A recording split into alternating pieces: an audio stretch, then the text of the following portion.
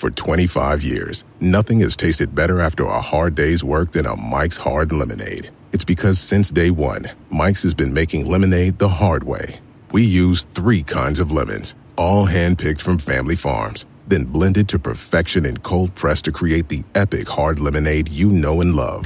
Mike's Hard Lemonade. Hard days deserve a hard lemonade. Mike's is hard, so is prison. Don't drive drunk. Premium malt beverage with flavors. All registered trademarks used under license by Mike's Hard Lemonade Company, Chicago, Illinois.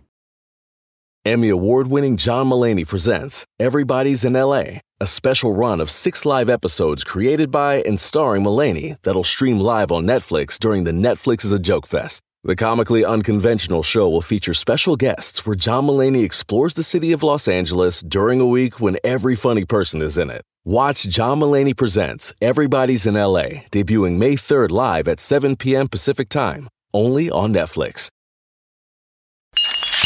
There's no place to escape to. This is the last podcast. On the left. From your glade. That's when the cannibalism started. What was that?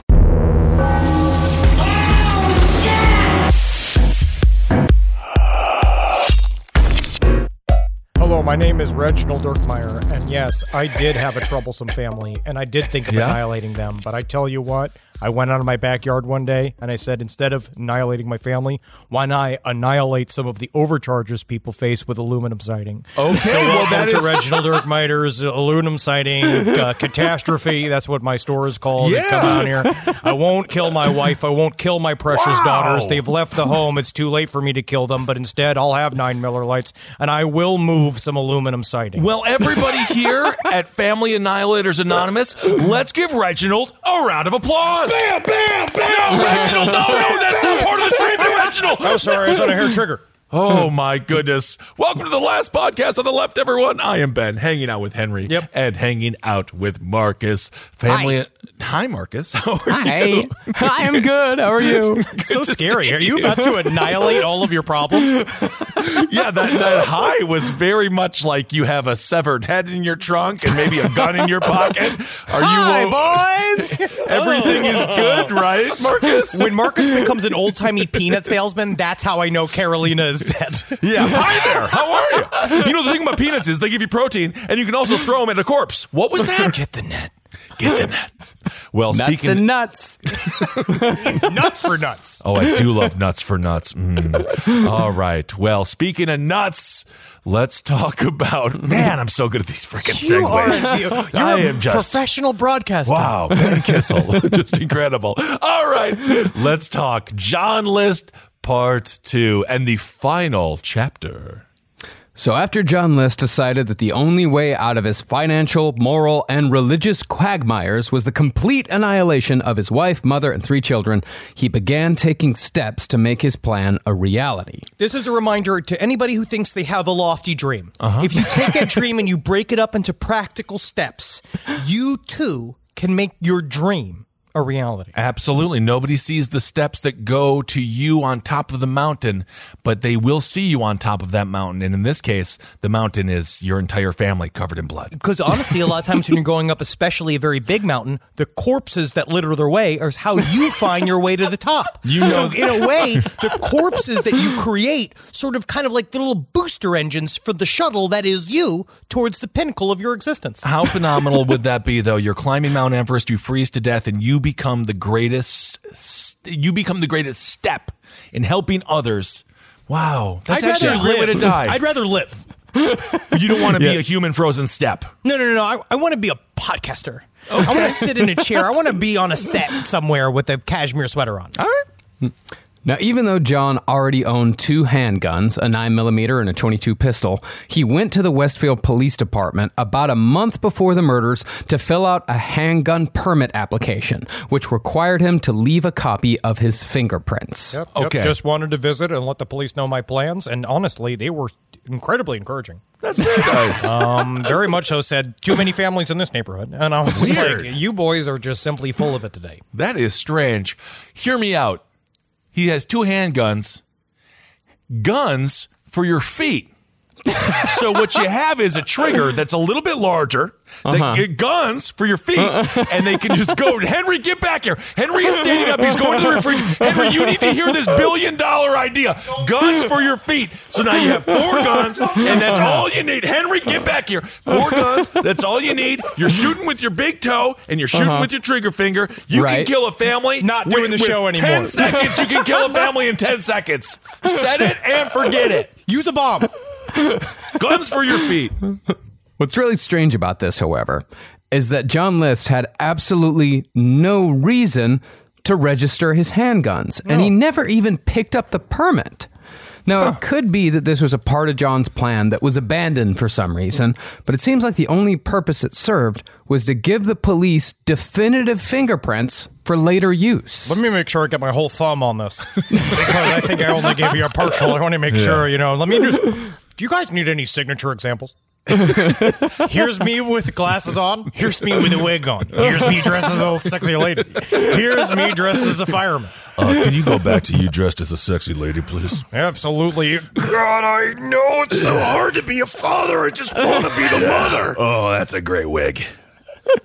Now, about 2 weeks before the murders, John List, perhaps as a final gift to his daughter, uncharacteristically gave Patty permission to have a Halloween party in one of the List family mansion's ballrooms for all of her drama club friends. This is where I want it. When you talk about the banality of him becoming interesting, right? Yeah. And the idea that he's so flat and so nothing, he's so shallow that it becomes compelling. This is one of those that actually, to me, speaks to another side of John List, that he is trying to... It's the covert narcissist part of him that is very much being like, oh, you want a Halloween party? I'll throw you a Halloween party. Where he's now going to set this stage where it's not just I don't think it's a gift to Patty. I think he's allowing them one more way for them to transgress on what is probably his least favorite holiday. This is Trick or Treat Johnny. Right. Well, do we remember Trick or Treat Johnny? Like, of course Halloween I know Trick or Treat Johnny. I think Halloween is a fucking choke point for John List, where he sat every day being like, and then the jack-o'-lanterns, they will come. But the best part about a jack-o'-lantern is how it melts, slowly but surely. Like, he is just, he fills it with Halloween decorations, sitting on it being like, oh, you're dressed as some kind of Robin Hood? That's funny to say. I'm Prince of Thieves. I'm dressed as a responsible father. Well, you're dressed like you dress every day. No, I put a different pair of underwear on. Well, I think it could be that, but I think it could also be him justifying it one more time, because he sees this as he sees the murders as him being a good father. Right. He sees it as he's taking care of his family and ensuring that they go to heaven. And in giving her this Halloween party, it's like, look at how good of a father I am. I'm giving my daughter one last thing before I send her to heaven. That's what I was saying. That's what I was thinking, rather. Does this make him a missionary killer? Because is he trying to do it so they can go on to heaven? This is where the Family Annihilator's all over the plot, where it's like the people keep trying to say that it's either like, the coercive heart or the livid heart, like the idea of, how many types of Family Annihilators there are. We got short ones, we got tall ones, we got fat ones, we got thin ones. Come on down to Family Annihilators DVD store. It's mostly videos of men killing their families. But he hits all the marks. Like, he really does. He's because he is self-righteous, because another breakdown, there's 4 types of family murderers, according to Psych Central that I was looking at. There was the breakdown, which is self-righteous, disappointed, anomic, which I talked about last time, which is the economic killer, where he says he's killing them to save them economically, and then paranoid. But he has touches of all of them, because he's self-righteous with the religious part of it, and the idea that he is truly a missionary killer. He's disappointed because he saw Patty's nipples. He's now, and then he's getting paranoid. Like, now it's also the other thing where he's starting to feel the pressure, the constant building pressure of what it's like to be a buttoned up real father in America in 1970s. Well, there is only one option left. You got to kill your family. Gotta kill You got to kill your whole family. family. Okay. Now, while the drama kids had fun in the ballroom here at this Halloween party, John stood on the upstairs landing and glared down, waiting for an opening to lord his morality over the kids, whom he considered Luciferians in training. Remember, he considered all actors to be Satanists. Hi, man. He invited them, but he invited them to his house to chastise them for doing what then they you were supposed to do. It's a Halloween party. I invited you, but then you took the opportunity to accept this obviously sarcastic invitation. If it's this was sarcastic, next time, this was a trial and a test to see if you can hold the line and be tempted by bobbing apples, tempted by the girls dressed as sexy. First of all, there is no bobbing apples, and I was promised bobbing apples. Also, if it's sarcastic, Mr. List, write the entire thing in italics. Then I'll understand it's sarcastic, because you didn't even communicate via the written word. What are you doing? Give me a sword, Lord. Let me cut them down one by one, Lord. This is technically the scariest Halloween I've ever had. Well, finally, John had the opportunity to ruin everything when he saw a boy either drinking, smoking, or making out with a girl, depending on the report. He was doing one of these three things. What we do know is that John rushed down to the ballroom and tried kicking the boy, but instead missed and fell down, which, which of course echoed his father's failure so many Halloweens past. You just sit him there because it's like the same thing. He just fucking made he tried to kick him in the butt. He missed. He falls down. The party laughs. He starts to hear the same laughter of the trick or treat Johnny, trick or treat Johnny. You go for the king. You best not miss. Someone has to hold the line. Well, following the humiliating Halloween party, he invited people there. He did this. He thought it would be different, but then it wasn't. Nope. After that, John moved into the next phase of his plan, which involved informing the victims in a calm and orderly fashion. In a rare move in the world of family annihilators. It is honestly almost not just rare. I think this is the only time I've heard this happen in any one of the other family annihilator cases I've researched. That is the definition of rare. Yeah.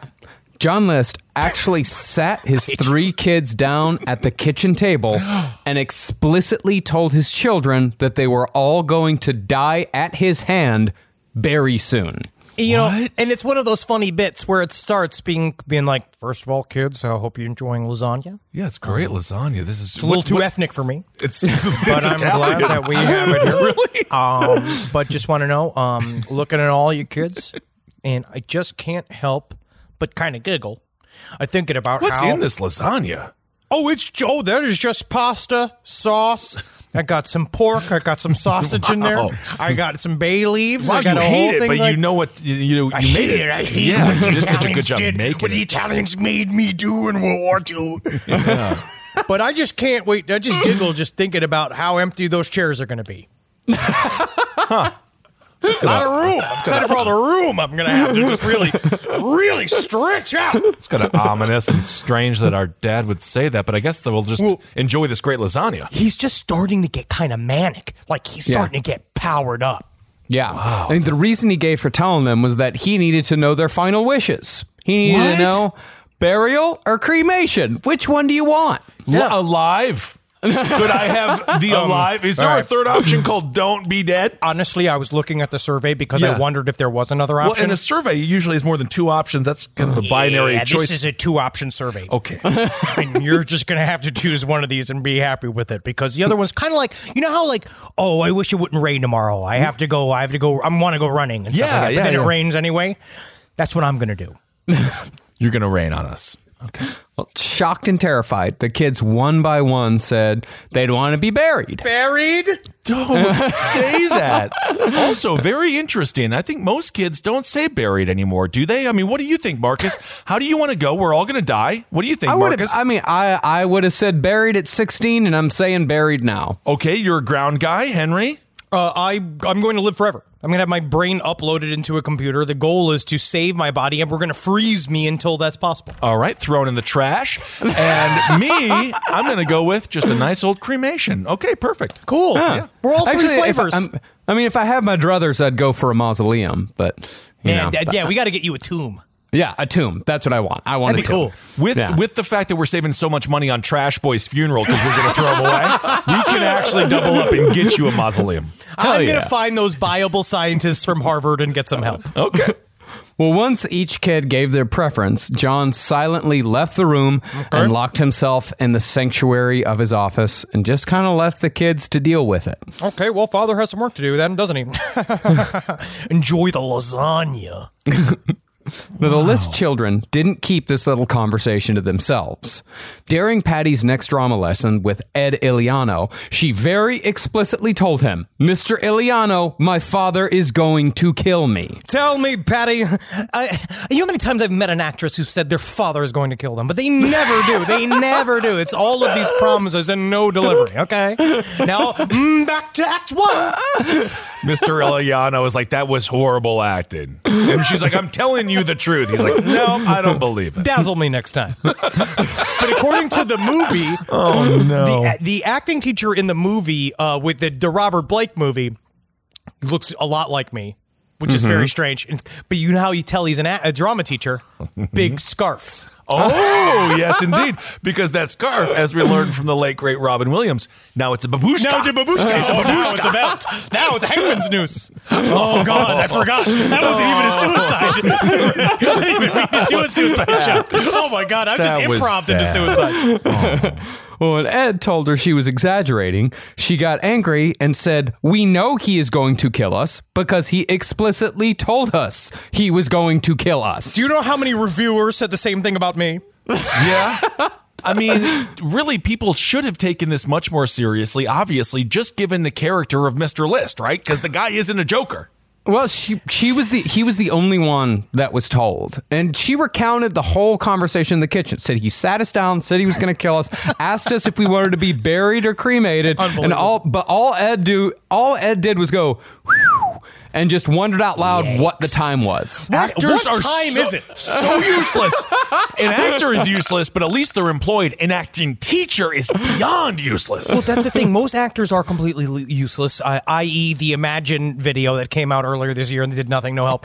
But then the thing is that Tom Cruise in Scientology shows what happens when you make actors active and proactive and want to save. They end up fucking whole fish in the grocery stores for some reason, but Tom Cruise also will be the only actor in LA, he's done this several times, where he'll pull over if a car is like stuck on the side of the road and he'll help you, but it's just to propagate Scientology. But you know what? At the end of the day, if he fixes my tire, I don't care the motivation. Same thing with Bruce Springsteen. He'll help you, but he'll just do it out of the kindness of his heart and to maybe get a good song out of it. Oh, yeah. Use me. Use me, Bruce. Absolutely. That's when I saw Big Fat Man Broken Down. And that was my motivation for this song called Fat Man Broken Down. I'm out of ideas. I'm 75 years old.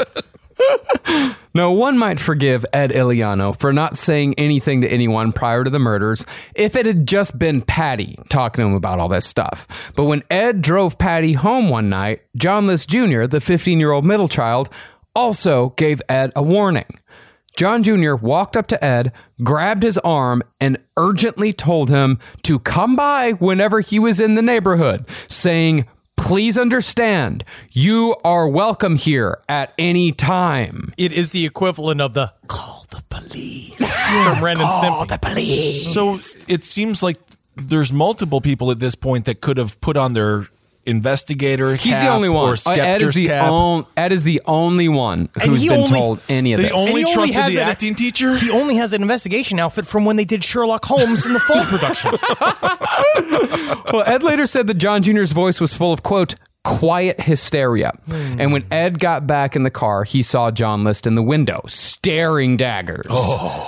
And yet, Ed Iliano didn't say anything to anyone about what was, at the very least, an abusive household, and at worst, a murderous one.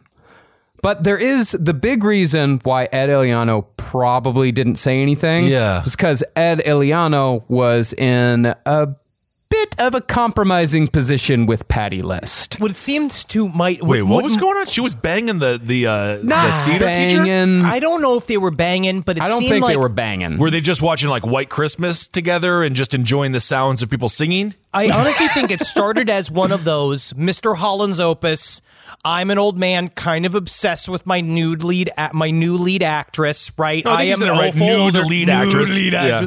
And they kind of had this. I thought dalliance. Mr. Holland's Opus was about a band teacher whose son is deaf. Yeah, beautiful, but then you forget, beautiful Cole. Yeah, you that remember. part. But then he also he's like kind of into that high schooler. He's like obsessed. He's like kind of sexually obsessed with a high schooler. I refuse to acknowledge that sex exists when I look at Richard Dreyfuss.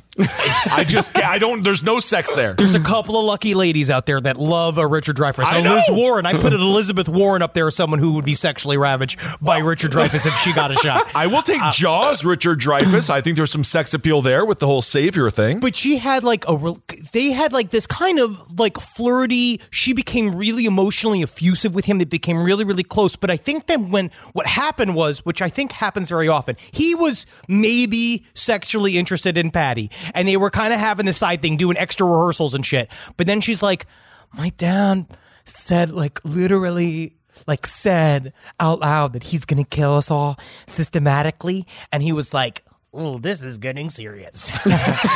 Ooh, More than I bargained for here. All right. So not that it was his responsibility, but not a hero. No, yes, he wasn't ready to fully to be a hero, but he could have been theoretical. Yeah, and we're going to further prove that he had the choice and said no. Oh, he's that is just, there's just a lot to unpack here. And the second act is just not going to direct itself. You know what I mean? I have to choreograph the beer hall push scene for Hitler the Musical, which I've written myself. I love that. But he should know. He's like, Mr. List is basically showing the gun, so he should know the rule of theater is if you show the gun, by Act 3, you're going to use it. Yeah. Maybe he didn't get there in the history theater book. That explains a lot.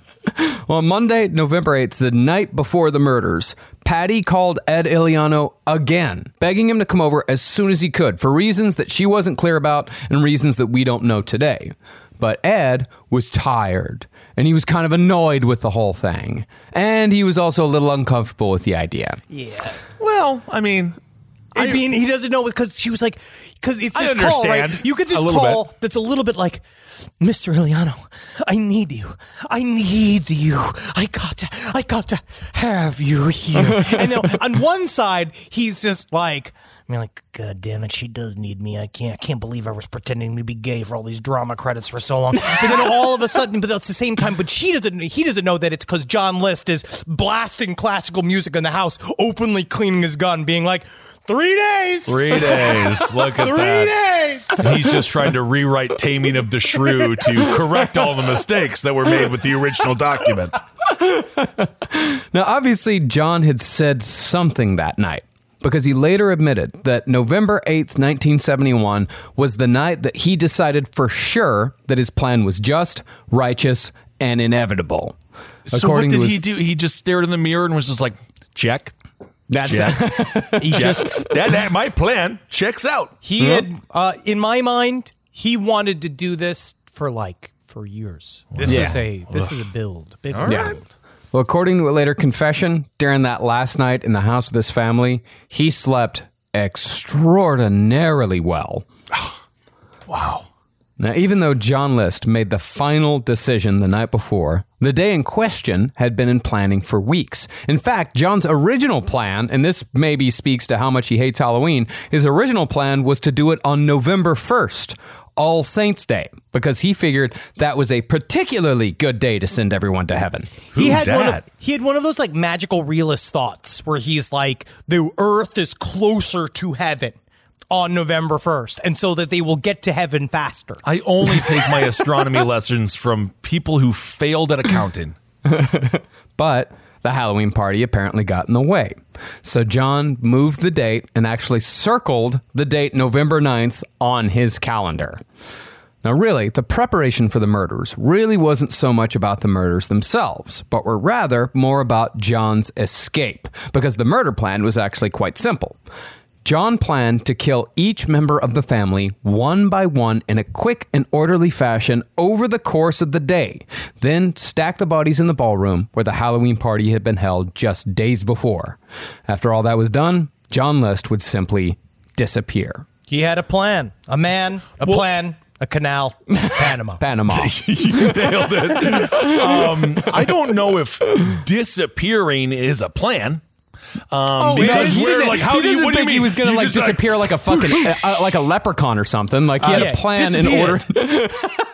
Yeah, he wishes that he could be. You know how Batman always disappears when you turn around, you look back, Batman's you're like, gone. where is he? The problem is, every time you turn around, you look back, you just continue to see John List, and he's like, just trying to get my keys.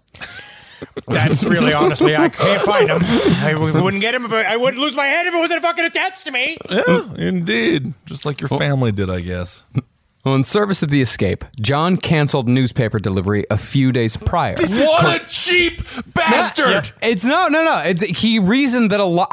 At first I thought it was that same thing, that he was being cheap and kind of fastidious, but he was reasoning that a large pile of newspapers on the front door was going to raise suspicions from the neighbors. Yeah, so it's even more nefarious. Okay, all right. Yeah, it's so much more nefarious. It's strangely better than being cheap. It's like, well, at least it was a part of the plan. However, on the morning of the murders, John heard the familiar thud of the paper hitting his front door. And while he was annoyed, the first of many annoyances that day, You can't believe how I'm being tested today. he made a note. So poor guy, how aggravating to kill your whole family and the paper is showing up and my goodness. But he did make a note to call the paper again before killing his family. I could just see him. It's like the video game Paperboy, but that Paperboy doesn't understand that there's a man within the house, like looking at you with a gun, like just being like, maybe he's one. Maybe he's Honestly. one. Should I let him go? Johnny. Let this one go for old time's sake. If Paperboy met Friday the 13th, both of those like 2-bit video games, that's a perfect collab right there. It's interesting. It would be cool. I did not want to sidetrack it that much. I mean, death does actually show up in Paperboy. That death crosses the street. Yeah, there's death in Paperboy. that's right. Yeah, death happens to all children. Yeah. Eventually, they become adults. Not to all. Then they Well, become that's Joe true. Biden, and then they become a ghost. No kidding. Nevertheless, John still went outside, grabbed the paper, and began reading because he still had time to kill before the murders. I mean, he came. Like, what is he going to do? He's going to stress. Killing time, killing my family. I themed the day. You get it. However, John found that the stories and ads featured in that day's paper further solidified his belief that he was doing the right thing. There was a story about a vote mandating prayer in schools being stopped in the House of Representatives. Unbelievable. Wow. Which, by the way, only lost by 28 votes. It was close. It was close. It's not, and again, that's the vote to mandate prayers in school. Yeah. So Yes. it's not like you could still theoretically just pray, but you don't have to be forcing other people to do it. But 28 they really votes. wanted to force people to Yeah. pray because you're only going to get people to believe in Jesus if you force them to Yeah. believe in him. Look at John List. He's great. Oh, nailed it. There's also an ad for Bugliosi's Helter Skelter featuring Manson's smiling face. The thing I don't like about him is his beard. No real man has a beard. What are you talking about? That's one of the things that we have. We can have beards. That's really cool. 1970s, beards were for drifters and for art school teachers, quote unquote. And finally, there was an ad that announced that the best-selling book of the year had been The Exorcist. Honestly. Devil is being rewarded today. That's a cool ass time. That's a cool time for the country. Yeah, I mean, that's if we were to see this particular edition of the newspaper, we would look at it like, this is fucking awesome. Holy shit. Dodged a bullet. Looking good, Charlie. Love The Exorcist. Yeah. This is the best news day in Henry Zebrowski's week. I just can't believe, man, this is going to be so funny because I say it all the time. I can't believe they made a book out of that movie, The Exorcist. I always like to flip it. See, that's what I do. I've done this 1,000 times, guys. You don't know my joke? No, I know this I can't believe joke. they made a book out of that movie because I know it's always this the book joke. that comes first. I know this joke. I'm explaining the joke because it's so funny. Actually, John List tried reading The Exorcist. He bought it. And he stopped reading after 2 pages. He threw it away because he thought that it glorified Satan. It's the freaking Exorcist. Technically, the devil's the villain in the book. I don't really understand. The priests win. Definitely glorifies the priesthood more than Satan. That's true. Yeah, but John, this edition of the newspaper, John saw it as proof that the world was fallen into the hands of the devil, which was all the more reason to send his family to heaven post-haste. So at 8:30 a.m., the milkman came by for one of his twice-weekly visits to deliver the regular List family order of 6 quarts of milk, butter, and eggs. Don't forget about the cock. I do think I have a fantasy the milkman probably studied most of the suburbs in New Jersey. Oh, yeah, he came in. As long as he was, you just had to have the natural V. Yeah, and he did, because he's the milkman. The top pubic bone muscle. Nothing hotter than a milkman. Well, all the milkman found, however, was a note requesting that the delivery stop until further notice because the family had gone on vacation. And here in the milkman note was the essence of John's entire plan. See, John was a student of true crime and had studied all the different ways in which a killer might be caught. So, John's personal plan for getting away with mass murder required 2 things: time and distance. John had to make it appear as if the entire family had left town on an emergency, and he had to make sure that the house attracted no visitors, like paper boys or milkmen. He knew he couldn't keep... Meddlesome little boys! Trying to ruin my plan! No, it's just the newspaper. I'm just giving you the newspaper. Meddlesome boys! It seems like you have a nefarious plan, Mr. How List. hard it is to be a father, how much stress it is! I'm just trying to give you the paper. To hold the line! My dad told me if I got fired from this job again, he would disown me. So can you just take this fucking paper, please? I'll disown you permanently from your fucking life. Oh, man. Well, he knew he couldn't keep people away forever, but the longer the bodies went without being discovered, the further away from New Jersey John List would be. So, after the daily parade of morning visitors to the house came to an end, John, right on schedule, decided that it was time for the murders to begin. Uh-oh. With the kids already off to school, John could take his time killing his wife and his mother. The decision was made. This has taken a long time, and he's really put a lot of work into this plan. So the way he works is, which is how he always tried to keep himself out from underneath pressure. You know what I mean? Because when he used to work at his corporate little job, his accountant job, he knew that what it takes is you got to do all the legwork beforehand so that when it comes to tax season, it's easy. It's easy, Yeah. sure. So That's now- what they say. They say if you work really hard in practice, the game is easy. The game is easy. So he said he did all this work, and now he just knows. He just folds up his newspaper and he says, well, time to start my first Monday of my new life. Wow. It's such it's really creepy when you think about how organized and patient and just sort of methodical it all is, given how heinous the crime is. I mean, it's really, it's almost scarier than someone like the always mentioned Richard Chase. Yeah. Where it's just like, I went in because the door wasn't locked and it's crazy, but like, there's something even scarier about this. Yeah, this isn't a crime of complete and total uncontrolled passion. This is a list of errands to be done. Wow. The daddy train's pulling out of the station. And the thing about the daddy train is it doesn't care if a bunch of little kids are on the tracks. That daddy train's going to New Daddy Town. He could have just gotten a divorce again, but whatever. We know that. Well, at around 9 a.m., Helen came downstairs to the kitchen to heat some water for her coffee. John was waiting, and the two barely acknowledged each other when she came into the room, as was their custom. That's not a horrible marriage. That's their custom. That's custom. That's their religion. That's where they're from. Oh, I see. John gave Helen enough time to have a sip of coffee. Then he pulled out his .22 caliber pistol and aimed it at her head from about 18 inches away. Without saying a word, he pulled the trigger and shot her in the jaw. Helen was knocked to the floor and blood began pouring from her face. Yet she was not even close to death. So John shot his wife several more times to ensure that she was no longer in the land of the living.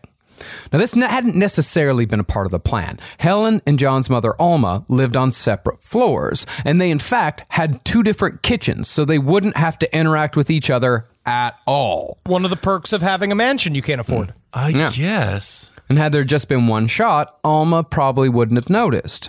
But 3 or 4 bullets fired from a pistol was sure to attract attention. Yeah.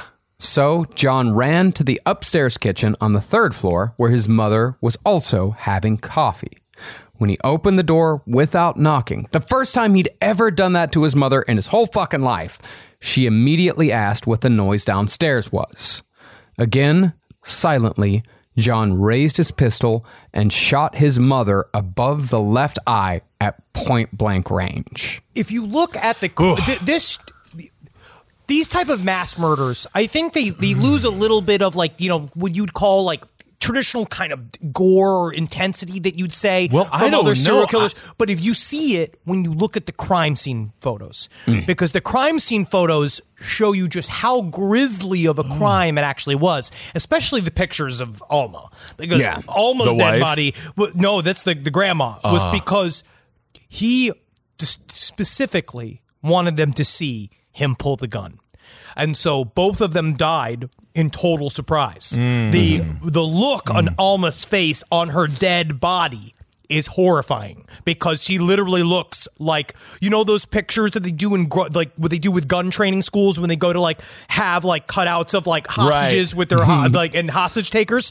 She looks like one of those with her arms completely up and her face in this look of total shock, just frozen in a scream, like the fucking that painting, the Scream. Yes. Yeah. I mean, it is a look of pure anguish and surprise. Yeah. Man, and for some reason hearing the jaw being shot off, you can you can't even really imagine what she must have been thinking. How freaking nuts is that? You got your jaw shut off, and then you're God, poor, that's just, you know what I'm going to say? That ain't right for no one to die like that. No. Nope. Now, as I said, John's plan was to drag all the bodies to the ballroom, presumably to keep them away from prying eyes who might peek into the windows over the coming days and weeks. But Alma List was far too heavy for John to drag down the stairs. Instead, he rolled her corpse up in a carpet runner and dragged it down the hallway, where it was crammed into a small utility room. Then, out of respect for his mother, he used newspapers and old towels to clean up the wide streak of blood left behind by the dragged corpse. So after stowing away his mother's body, John returned to his wife's. He grabbed her feet and dragged her to the ballroom, leaving behind a 40-foot-long trail of blood. Jeez. Then, in an impotent, tone-deaf gesture of gentleness, John laid out a series of sleeping bags on which to lay his family's bodies. Yeah, that makes a lot of sense. But this is, again, the deeper side of what would be called a covert narcissist, where he did this for himself. He put out the sleeping bags to make himself feel like, I'm giving a gentle send-off to my family. It's like what happened with Chris Watts with his family when he killed the little girls, when he killed his kids, which is the worst part of the whole thing. He had to kill them twice, which again, very similar to John List in that respect. But it was if I put them someplace where I don't have to see them, it's more like they disappeared. Chris Watts was way more like that, where it's like they're gone and I don't see them anymore. Wow. Yeah, they're gone, and that's why, because he put them down in these big oil tankers. But this guy, it's just, I guess it's what make me hate him even more. It's because this is obvious. He keeps saying this was to help my family. This was to protect them. But no, it's not. It's about fucking you, buddy. Well, it's definitely one way to make a haunted ass ballroom. I'll tell you that. Well, once he opened up 2 sleeping bags and laid them out flat next to each other, he laid the third perpendicular above the others and rolled Helen's body into the middle of the floor pallet he'd made for the family. Helen's bathrobe was then arranged to cover her legs, and John grabbed a bath towel to cover her torso, while her face was covered by a towel from the kitchen. This time, John soaked up the pool of blood left by Helen's fatal wounds with paper towels and newspapers. This is just a pathetic ad for Bounty, and I can't believe that we're doing this. And Marcus, I'm actually upset with you for doing this in show because we know we got our big Bounty money coming. And they were like, can you work it into the show? And we're like, we can. I guess we can. Quicker, picker, upper. Thank you. Your family, get Bounty. Yeah, soak up all the membranes. Yeah. Well, once the bodies of his mother and wife were in places John felt were suitable, he walked to Helen's bedroom and wiped his bloody hands on her sheets. Then, in his only moment of emotion during the entire ordeal, John rolled and convulsed on the bed. Then ran to the bathroom and vomited, where he left a bloody palm print on the toilet lid. I just wish I Crash Test Dummies music video? What's going on? I just wish I killed her with a fucking knife. Yeah, but you used a gun. What are you upset about? I didn't want to ruin the knives. Ah, I see. Once he composed himself, John showered, scrubbed off all the blood, and put on a fresh suit and tie. He was due for a 10 a.m. meeting with his boss at the insurance company. But John called and canceled, saying his mother-in-law was sick and the whole family was heading out that very day to be with her in North Carolina. John, I can hear you winking over the phone every time you say sick. Did you, by any chance, kill your whole family? Honestly, right after I go and visit my mother-in-law, we are going to have to actually go to the doctor because my eyelids are too tight, if you can hear that. And I do need them loosened because, unfortunately, I can't have everybody know when I'm being sarcastic. Again, write it in italics next time. Thanks. John then wrote letters to the kids' schools making the same excuse, saying that the entire family would be gone for an unspecified amount of time until the emergency had passed. Then John went outside and raked the leaves in his front yard for the last time, which drew looks from his neighbor because the temperature was a record low that day, and it was also the middle of the workday. So no matter what happens, no matter the fact that eventually someone's going to go in and find all of the rotting bodies of your family, you are still too embarrassed to have leaves on your front yard. Or was he... It seems like he was also just like human. What do human do? Human leaves. A little bit. Like, I'm sure he was, right? Yeah. Just to kind of... A little bit. Almost to get through the day. Well, I think he also realized that he was not going to live in a house for a very long time. And he was the sort of guy where raking leaves on his front yard made him feel good. He liked it. He liked those simple things that, like, well, I can just go rake the leaves and that's done, and there's no skill involved. See, every father wanted a son that raked the leaves, but you know what those sons do? They kill their whole families. Look at me now, Dad, with no family at all. So technically, maybe we have killed the family. Yeah, you did by the family, just not having one. Yeah, you did family annihilation just by shooting in the air. Oh, look at that. At noon, though, John's plans hit a snag. He'd been expecting his daughter Patty home at 5 p.m., which would have made her the last family member murdered that day. But at noon, Patty called to say she wasn't feeling well and needed a ride home. So John, annoyed, picked up his daughter and drove her home to her death in silence. When he parked the car, he hurried ahead inside as she collected her books so he could make sure to get a good spot to get a drop on his 16-year-old daughter. Always be scared if you've never seen your father run. If you've never seen your father run and then you watch a father who's most moved at a sandal-led saunter, if he scurries into the house being like, oh, I got a surprise, and he just said 2 days ago he's going to kill everybody, I just stay in a car. Yeah, maybe you just go to the neighbor's house or something, but... A minute later, she followed him through the laundry room, and as soon as she closed the door, John raised his pistol and fired at close range into the back of her head, making Patty the only member of the family who didn't see it coming.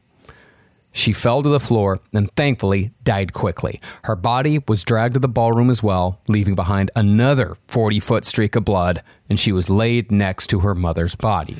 Now, the nice thing is you could actually, I know you wanted to be an actress. Tom Petty has a music video in about 25 years called Mary Jane's Last Dance. You could be Mary Jane. Unfortunately, you'll just be a skeleton at that moment. I'm sorry, they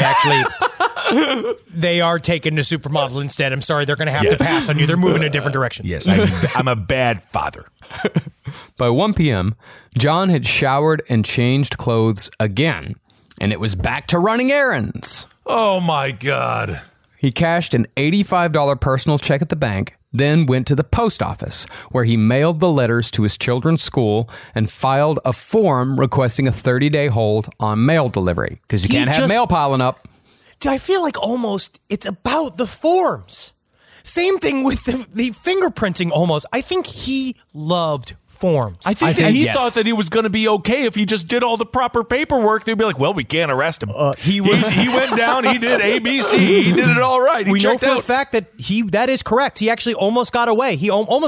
But there's something about like this idea of like he did all these like jurisprudence things where he like walked around and he did all these like governmental bullshit. Yeah, like it's very strange. But it is all in service to the plan. It's all back to the plan again and again.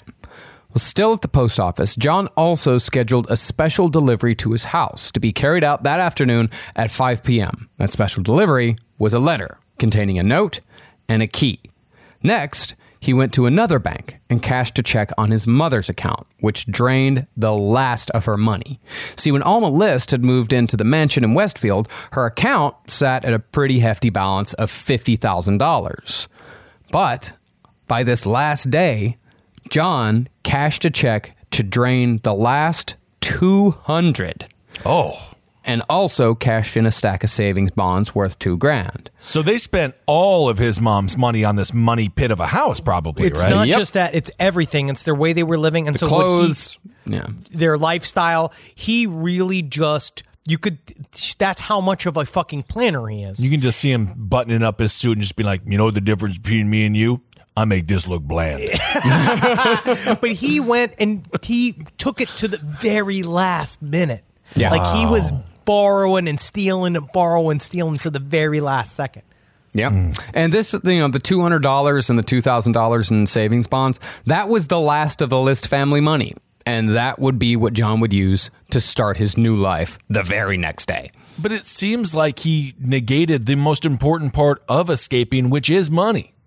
You'll see. You start okay. he has an understanding. Okay. Yeah. Okay. My sister is the best gift giver I've ever met of any person. It's Jackie Zabrowski. She shops all year thinking about her family and friends and puts little things aside for their birthdays and Christmases. I have no idea how she does it. I don't know how she do it. But guess what? She always wins Mother's Day, but not this year. I'm coming back.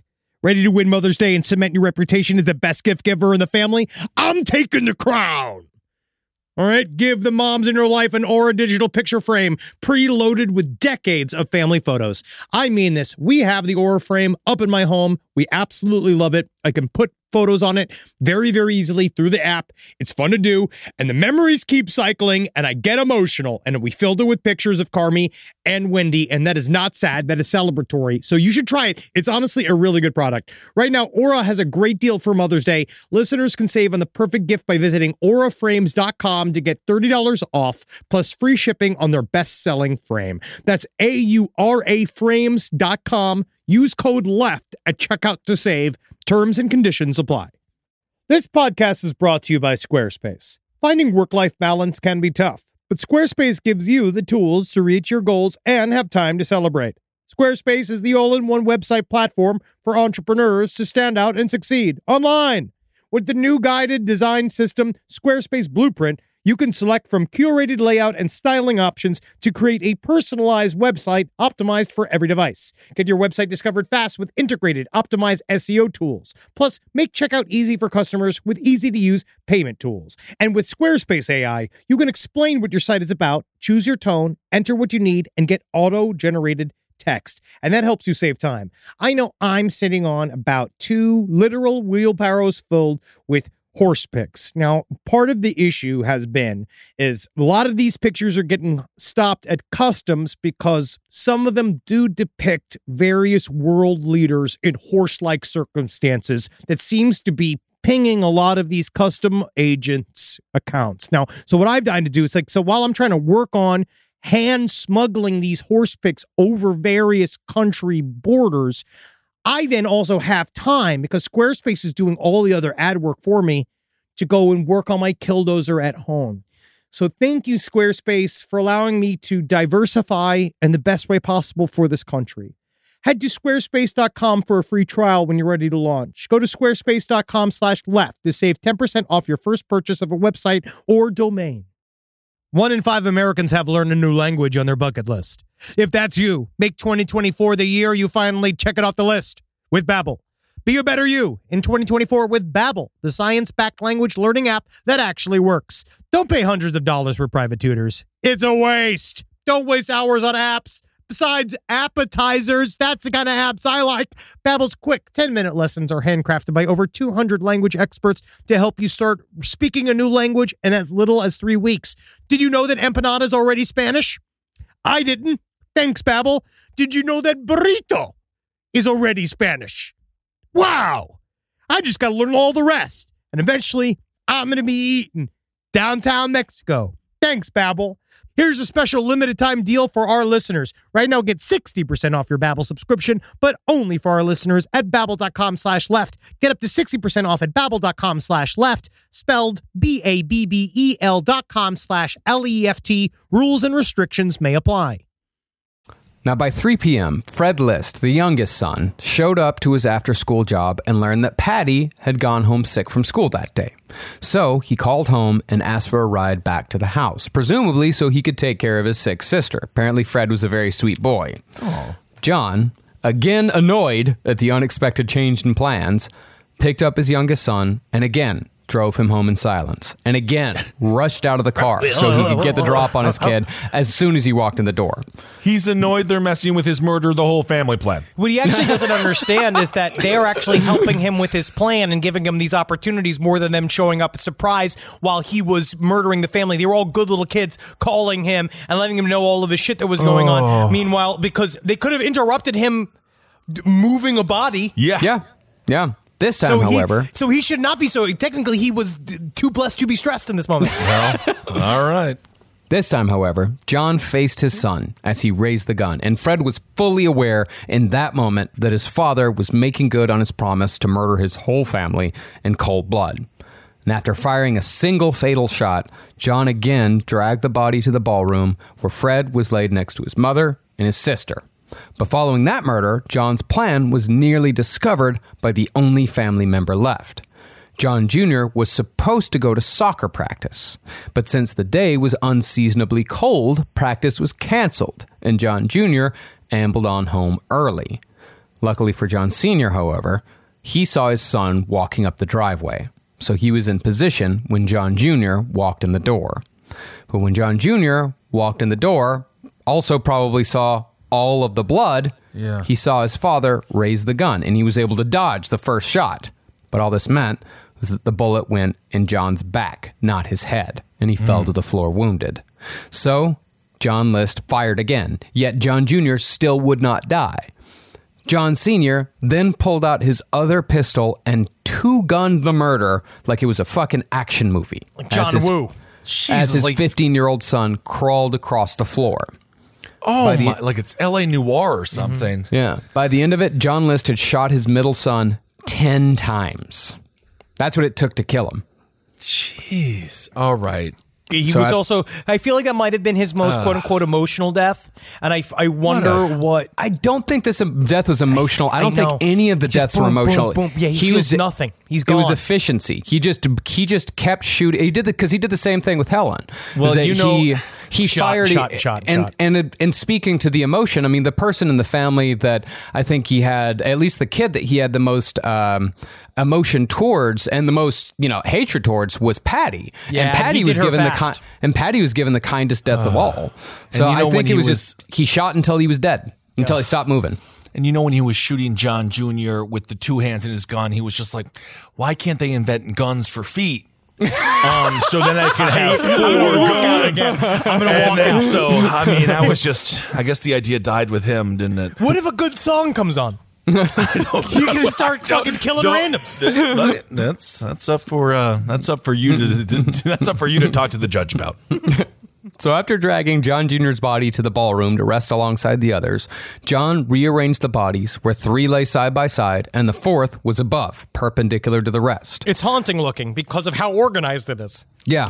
It's never good to have human Jenga in your house with a bunch of corpses. It looks like a tiny little Jonestown. Like it's that sort of laying out of the bodies. I mean, thank God this guy wasn't more charismatic. It could have been a Jonestown. I mean, this guy didn't have the personality to be a cult leader. Something about the idea of the way they were all plotted out. It just shows just how much time he spent with these dead bodies. Yeah, like it's very strange. It was all again, day. It's about all night. It's ultimate final control. And the sweet you think silence. He was happy hanging out with the corpses? He talked about it immediately. I mean, when he goes on the road, he himself said he felt a relief because of how much strain he was under. Mm-hmm. And so this is a sense of relief that he has when they're all dead. Huge relief. And after all the bodies were arranged in a manner that was to his liking, John dropped to his knees and prayed for forgiveness. Done. Did it. Boom. Done. Look at that. Isn't that nice? Forgiven. You know, you could have done that. You could have not done that. Nope, had to drop the knee, had to do it. Yeah. Okay. That meant that in John's belief system, if he were to drop dead at that very moment, he'd be welcomed into heaven with open arms. Thanks, God. See you up there, family, huh? I mean, one thing, though, actually, I didn't really think about just how my family might actually be mad to see me in heaven, but we'll cross that bridge when we get to it. You know what I mean? Seems like a fatal flaw in the religious doctrine there. But. Well, a couple hours later at 5 p.m., the mailman arrived with a special delivery letter John mailed himself earlier that day, but John set it aside for the moment because there was still a few loose ends to tie up. At 7, he called his pastor, the good Reverend Eugene A. Raywinkle, at the Redeemer Evangelical Lutheran Church. It's cute. It's a cute name. That's a cute Reverend, name. yeah. Gene Raywinkle is that's a hell of a man right there. Yep. Yeah, I mean, as long Honestly, as he has no sex crimes against children, He might have a 12-inch cock. I don't know. Well, the two of them had a friendly chat, and John told his pastor that the family would be in North Carolina caring for Helen's mother until further notice. John then called Ed Iliano, Patty's drama instructor, and told him that she'd be missing theater workshops for a bit, and she would be unable to participate as an understudy in the upcoming performance of A Streetcar Named Desire, as was planned. Also, I'm just going to put this right here and say you straight up, your Midsummer last summer, honestly, was superb. Yeah, I think that he would just be upset that it didn't take place during midsummer. He'd be like, technically, it's fall. This does not line up. Yeah, This is not the fall. This is not the season I am experiencing. No. Next, John sat down and wrote a series of letters on stationery which had been ordered for a consulting business that John had attempted to build but had failed to get off the ground. Along the top of his customized stationery, it said, John E. List, career builder. Family For annihilated. what? Yeah, what career? Who would go to him for help? First, John wrote a letter to his mother-in-law, who was completely unaware that she'd been used as a means of subterfuge in John List's escape. The letter apologized for the murders, but gave List reasons, namely that he couldn't support his family anymore, but didn't want everyone to go into poverty or hell. Done and done. Another slam dunk. Yeah, checks out. All right. Next, John wrote a letter to Helen's sister Jean, saying pretty much the same thing, and, oddly, offering what he called his sincere sympathy for the unavoidable death of her sister. And here's an IOU for another sister. You're going to want to keep that one. That's an important one. Then, he wrote a letter to his mother's sister Lydia, starting this letter the exact same way he'd started the other 3. Quote, By now, you've heard what has happened to Helen and the children. That's how he started it. every single one of them. By now, what's he going to start with? Hey, how you doing? Hey, how's the what's up? weather? How's them hanging? Low and to the left? Me too, brother. Yeah, you know what? It's a good point. After you kill your family, how do you address it in the letter? Yeah. See, well, Yeah. the way you address it is that you act as if it's a storm that came in. You may have heard. Yeah. This thing just happened to them. Yeah. He didn't do anything. It happened to them. They brought it amongst them onto themselves. They did this. It's like they killed themselves. I just was like the guy that, like, unfortunately had to pull the trigger. Yeah, but You it's hard for made you. me I'm actually do more this. sympathetic towards you, Look John. at my finger, and it got burnt. It did. It got burnt by the barrel. Well, that's actually why I'm so happy you're here, because I've been in the business of guns for feet for a long time. Sure, I find this business- do you honestly- have a sore trigger finger? How's your toe? I find this business to be irresponsible, and I actually think that you should visit me, Johnny List, career builder. We'll start talking about how about instead of building guns for your feet, double guns, so you have twice the gun for your hand. That works too. Well, this letter to John's Aunt Lydia was the first one that mentioned his mother, although he again justified his actions by saying that he'd saved her from untold anguish that would have resulted coming from his actions, and that he had relieved her from, quote, this veil of tears. Whoa, he's getting fucking like goopy with it. Yeah, he really is. He's getting flowery Now, with what it. is this? This smells like a vagina. This candle smells like a vagina. Next, he wrote to his Put out boss. that flame! Put out that devil's flame! Help him the fumes and fuels of indecency. Last podcast, butthole candles, coming in May. Next, he wrote to his boss at State Mutual Life Insurance, a man named Bert, and he apologized for the way he was quitting his job. He is really circling around the things he should be apologizing for. I already apologized, and it's as good as not doing it. I apologize. Okay.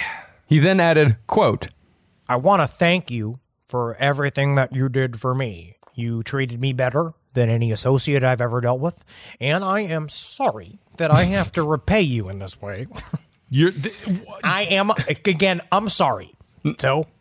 This is not an act Kathy moment. What do you mean you're... I said I'm sorry. I don't know what else you want from me. An apology is the most hardest thing to say. It's so hard to give a genuine apology. I didn't ask for the blood of 3 virgins as payment. I'm sorry. What did... okay. So this... So he's just sitting there, and at this point, the corpses have got to start smelling. No, it's just... they're all fresh, buddy. The human body defecates right away. You smell death fairly quickly. It doesn't have to be decomposing. Yeah, I'll smell shit. Yeah, I mean, it's going to be... He's sitting there smelling. It's got to not smell great. It's a big house. You know what, guys? I'm a fucking idiot then. He's sitting there, and it smells like a Glade plug-in, and it's just a beautiful summer rain. Well, John saved the last and longest letter for his pastor, the good Reverend Gene Raywinkle. Oh. In this last one, John further justifies his every decision, writing to the pastor as if he's trying to plead his case to God. John actually wrote, in what was an unwittingly damning indictment of Reverend Raywinkle's character, that, quote, you are the only person that I know that, while not condoning this, will at least partially understand why I felt I had to do this. Oh, I think you're greatly overestimating my ability to handle someone killing the whole family. Man up! Understand how hard it is. You understand? You lead a flock. You lead a flock. And what do you do with a flock? You shave them, right? You get wool from a flock. You get mutton from the flock. You don't shave birds. You're a shepherd. I'm a shepherd. Sheep. Flock of sheep. Not a flock of seagulls. Also, Gene, I've had it up to here with you. You're mad at me? You just killed your whole family and you're mad at me? Now you're going to have to understand why I have to do this. Now you're dead, Gene. Father Gene. God damn it. Also, you can insert your own Ray Finkel jokes here. Well, the one thing about this letter, which I love, is this constant reiteration of, if we had only all gone in a different direction, we'd be in a different place. I don't know about the we part. He keeps saying we. He's just we really just couldn't get past this point. We all couldn't rise to the occasion, rise to what God wanted from us. But it's weird because he's not included in the annihilation. Yeah. Right. There's no we. And he keeps saying if we only had one of these things to deal with, then we would have been fine. But all of them together, it's just too much to bear. Right. If, say we were poor, but Patty wasn't into acting, then that would be fine. If I didn't see her nipples on Wednesday, we might be fine. Okay. Interesting thing, I guess one last thing about the control with John List and his children is that even though all of them had told them that they wanted to be buried, John explicitly said in his letter that the kids preferred cremation. And John also added that it needed to be done as cheaply as possible. Yeah, because also caskets are expensive. That's the truth. Funerals are very expensive. So all of that is monetary. Yeah. That was all. He wanted to see the fear on his family's face when he told them that he was going to kill them all. He wanted them all to beg and be like, no, daddy, we'll follow whatever you want. Like, he wanted them to all flip and change. And he thought that him presenting this final ultimatum was going to make them all change as human beings. They will change. It's called aging. And they're not going to be kids forever. That's not fast enough. Just wait until they're 40, and then you can be a grandfather or something. John then asked to be dropped from the congregation rolls and wrote that the murders were most likely what God had wanted, because God hadn't answered any of his previous prayers concerning the kids, his wife, or his financial situation. So you're going to give this a 93.3% of this is what God wanted, 93%? Listen, I'll show you. God, all right, I'm going to kill my family. Silence means I can go ahead. God, I'm going to kill my family. Your silence is implicitness. All right, well, thank you. All right. Oh, actually, hold on a second. John, John, I was just about to answer you. I was actually shoving a pineapple up Hitler's ass. But John, must have been nothing. Well, finally, after signing his name, John ended the letter to Reverend Ray Winkle with this postscript. P.S. Mother's in the hallway in the attic, 3rd floor. She was too heavy to move.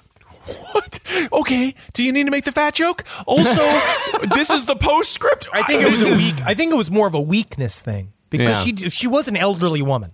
Oh, and she wasn't that big. I hate this. I mean, obviously, I know it's shocking, but I don't like this guy. Well, she's like 140, but you can still roll someone who's 140 into another room. Yes, who cares? Like, you can flip her and roll her if you really want her. There's a series of ways to drag a corpse. You can put her on her carpet and drag her if you wanted to. He did do that, but it was getting her down the stairs. I think it was. Flump her down the stairs. But I think that would have been too disrespectful and too crude. You're right. Yeah, he just shot her in the head. You don't want to disrespect her. Yeah. Well, after writing all the letters, John then opened the letter he'd mailed to himself earlier that day. The key contained therein fit a lock on a desk drawer in his office, and all the letters he'd written were locked inside. The note from the letter was placed on the desk, and the note gave instructions to whoever found the bodies to contact the authorities, then use the key to unlock the desk where they would find letters that would need to be delivered to the correct recipients. What a fucking drama queen and also a pain in the ass. Yeah, am I playing The Room? The very, very difficult game, by the way, The Room. I remember that. That's a good game. I don't understand this. Like, I don't know if he wanted to introduce like an element of ritual and finality to the murders, but I don't understand why he had to go to the post office, mail himself a key and a note just to leave the key and the note on his desk. I also love that he pointed out, make sure to go to the authorities. Like, I was going to go to the water park. Like, no shit. He had a version of OCD. Yeah. I think that there is a part of it because I understand it from what I've understood of how my behavior when I described it to a therapist once, and that therapist said it sounded like I had OCD, sounds a little bit like this, where I think it's about magical thinking mixed with ritual. There is also something about more distancing, where he sends the letter out so it looks like he was already gone. Maybe there was like a tiny period of time where he thought maybe I could blame it on somebody else. Maybe. Right. Yeah, I was going to say, was this some sort of... Did he think that he was going to be able to get away with it? Did he think that he was going to be able to... he definitely thought he was going to get away with it. Maybe, actually, I think I may have figured it out. I think I might know what it is if he was already gone by the time he got... there, by the time but if he was already gone that day for whatever reason, then the letter and the key would still be at the house. Yes. So somebody would find it eventually, but he ended up still being there. But when the whole thing was delivered, it was like a fail-safe. And his obsession with the control of the information has him put these steps in, so they have to go through all of his rigmarole to find all the reasons why, through. So he wanted to make sure no one would find it beforehand. He wanted everyone to find out at the same time in a highly organized, anal, absolutely, what a shithead. These people they're all always such fucking drama queens. Yeah. Jesus Christ. Mm-hmm. So after the letters were taken care of, John made and ate dinner. Then slept until before dawn. Hold on a second. I don't know what he made. I don't know what he made and ate. This is a Ben Kissel toss-up. I'm saying Salisbury steak. I imagine he made a cheese sandwich. Cheese sandwich? He wasn't the cooker. Okay. Then he slept until just before dawn with every light in every room except the ballroom on. The next morning, he destroyed what family photos he could find and fed Helen's fish. And the family photos thing was also a part of the plan. Mm-hmm. The last thing John List did before leaving the house was lower the temperature on the thermostat, which made sure that the bodies already decomposing in the ballroom would be kept at a low temperature to prevent any kind of smell from reaching the neighbors. This is November in New Jersey, an unseasonably cold November in New Jersey. So those bodies were essentially kept on ice. He turned his mansion into the most expensive slow cooker in the planet. He turned it down. It's like a slow... they're cooking no matter what. I guess.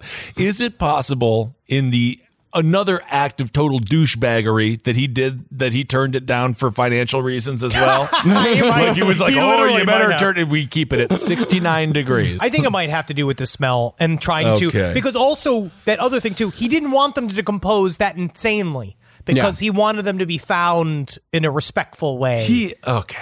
Whatever.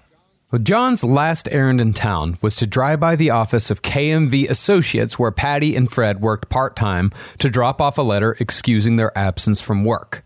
And with that, John wrapped up the last loose end without a single slip-up. He then drove to JFK Airport, parked his car in the long-term lot, and abandoned it, effectively ending the trail for investigators for another 18 years. Oh my God. It would be a month before the family was found. And that's the singular reason why. That's the it shows that he is correct. How do you get away from cops, especially this time period? Yeah. Because it is difficult. They don't have all the same databases, Well, now he would have put it all on TikTok. Now he would have been like, "Look at what I've done," and then he would make a fun song about it, and then he would be arrested. He never liked effusiveness, and you have to be able to let go to be good on TikTok. I guess you have to be willing to be with the rhythm on TikTok and you have to have wrist motion. Is that right? See, as far as the town of Westfield, New Jersey was concerned, the List family was simply out of town on a family emergency. It wasn't until November 20th, the night of the streetcar performance, that the drama club started worrying about Patty. It was 11 days after the murder.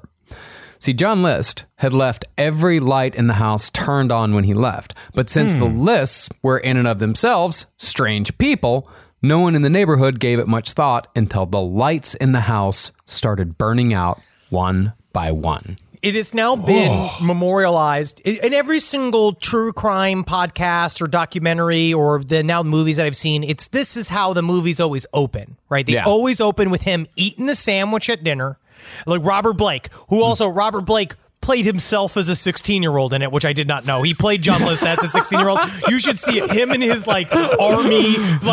army, whatever that, with the nice ones. It's not the blues. That's navy blues. Whatever it is that he was wearing. Fatigues. Yeah, no, the nice, uniforms that they wear. Okay. And it's Robert Blake just being like, "I don't understand, Mommy. We're going to get married soon." Him trying to play a child was incredible. But it's always this scene of the mansion with all the lights on, classical music, who can hear it blaring from the inside as the lights slowly burn out on the inside, eventually becoming dark. That is the one problem with high def, isn't it? You can no longer be 50 and play a 16-year-old. Nowadays, you actually have to be... This was in 1993. Well, it was still low def. You watched that was all grainy. That was all... smooth. Polar bear in a snowstorm. That's what you used to call the Spice Channel, and then you would hopefully try to jerk off to a boob, and then you realized you were watching the Horror Network, and it crossed the wires. And this is my story, actually. Yeah, this is the Ben Kissel story. Well, the schools were starting to ask questions as well, when the days John List had originally told them about turned into weeks. Ed Iliano, the drama teacher, tried talking to the police, but they said they couldn't do anything because there was no evidence of wrongdoing. But without a Patty, there is no winter review. Well, and isn't that the biggest crime of all? And finally, on December 5th, almost a month after the murders, Ed Iliano decided he was going to take matters into his own hands. I will use my costume from the Cat Burglar Diaries, and I will go over there and show them. Maybe, yes, I am an actor during the afternoon, but in the evenings, I, too, could be a man who does a bit of investigation on his own. I kind of need to see this guy do that, yeah. He drove to the house and searched the windows until he finally found one that was unlocked, and so Ed entered the List home. Okay. And after a very brief search, Ed came upon the bloated, decomposing, maggot-infested bodies of Helen and the children. Oh no! Yeah, that's your actor. No! Oh, this is too much. I mean, kinda. Upon seeing them, Ed ran away, got into his car, and drove home in what he said was a blackout state. He said he doesn't remember it. Oh, he didn't call the police? Gone, see the pretty countryside. Merrily we roll along. You can just see him totally shook, opening up his car door, turning the key. Oh, Oklahoma. And just go, all right. Oh, the only thing will calm me after this is a nice glass of milk and a little bit of Hamlet's soliloquy, chapter 3, verse 9, 7, 4, 11, 12. That could all be real. I have no idea. He said that the sight was so overwhelming that it took him 2 days to fully process it. My slippers didn't fit for 2 whole weeks. Wow, that's really sad. He didn't call the police? No. Okay. Well, I mean, whatever. Well, he finally decided after 2 days that he had no choice. He had to do something about it. So he went back to the house. Wait, yeah. Yeah. So he went back to the house and made a lot of noise breaking in this time. Just call the police. I'm breaking into this hole. Can you see? Who's that incredible singer? Oh, it's the drama aficionado. Just call the police. And that caused the neighbors to call the cops. And when the cops see, I am useful. When the cops finally entered the house, they found that John had left his favorite classical music station playing on the radio at full blast. Hey, I'm Symphony Sid. You just kill your family? Here's a song to take you back to when you had a family. Do you need to calm down? Here's some Wagner. This will help you really drift off to sleep after killing 1, 2, 3, 4 of your daughters. 4 days later, John List's car was found in the JFK long-term parking lot during a routine check for stolen vehicles. But there was no evidence whatsoever of where John List had run off to. All right, hear me out. He either got on a plane and went to start a new life, or he became one of the cars. We need to open up every single one of the trunks. Like he's just like one VW bug just turns into John List. In 1971, this was the crime of the century in New Jersey. So Police Chief Knuckles Moran put everything he had into finding John List. That is a nickname that I don't want to know how he got. That's how deep I get. I guess. But since John had obviously left New Jersey, the FBI got involved as well. First, they put up flyers in pharmacies all over the country because John List had such severe hemorrhoids that he consumed a conspicuous amount of Preparation H. Hey, you know, not. Everyone You're leaves gonna a trail. relate? You're gonna Everyone relate leaves a trail.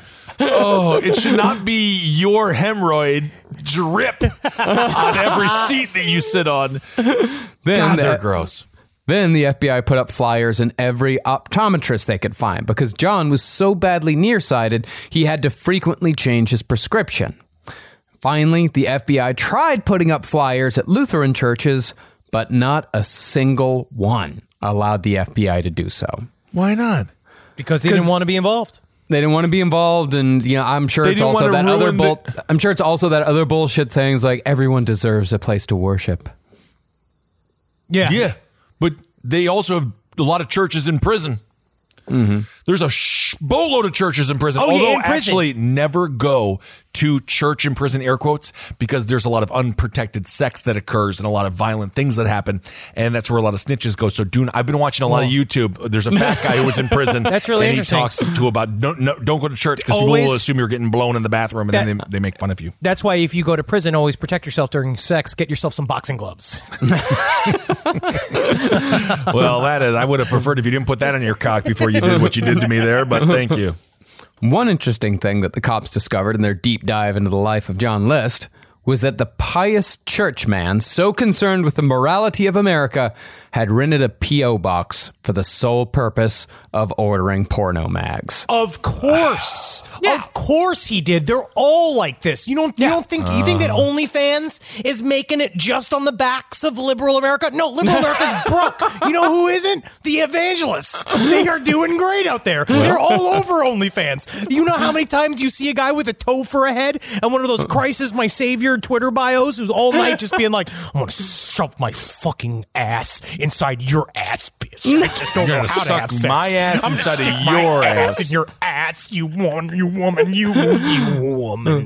All right. I saw my very evangelical Christian teacher at Eldorado's in Stevens Point, Wisconsin, and I made sure to make eye contact with him. I was underage, and he shouldn't have been there, and so it sort of canceled it kind of canceled each other out. No one spoke of it. Other than the hemorrhoids and the glasses, though, Knuckles Moran and the FBI didn't really have much to go on. Then, less than a year after the murders, an unknown arsonist doused the former List house in kerosene and burned it to the ground, destroying the last vestige of the List family in New Jersey. Is there a house that was rebuilt on this burial ground that's Probably. obviously haunted? Maybe. Okay. But this is also why he destroyed the family photos. Remember, this is 1971. There is no Facebook. There is no picture. The only way someone would actually how would have people communicate? But you know what I mean? Like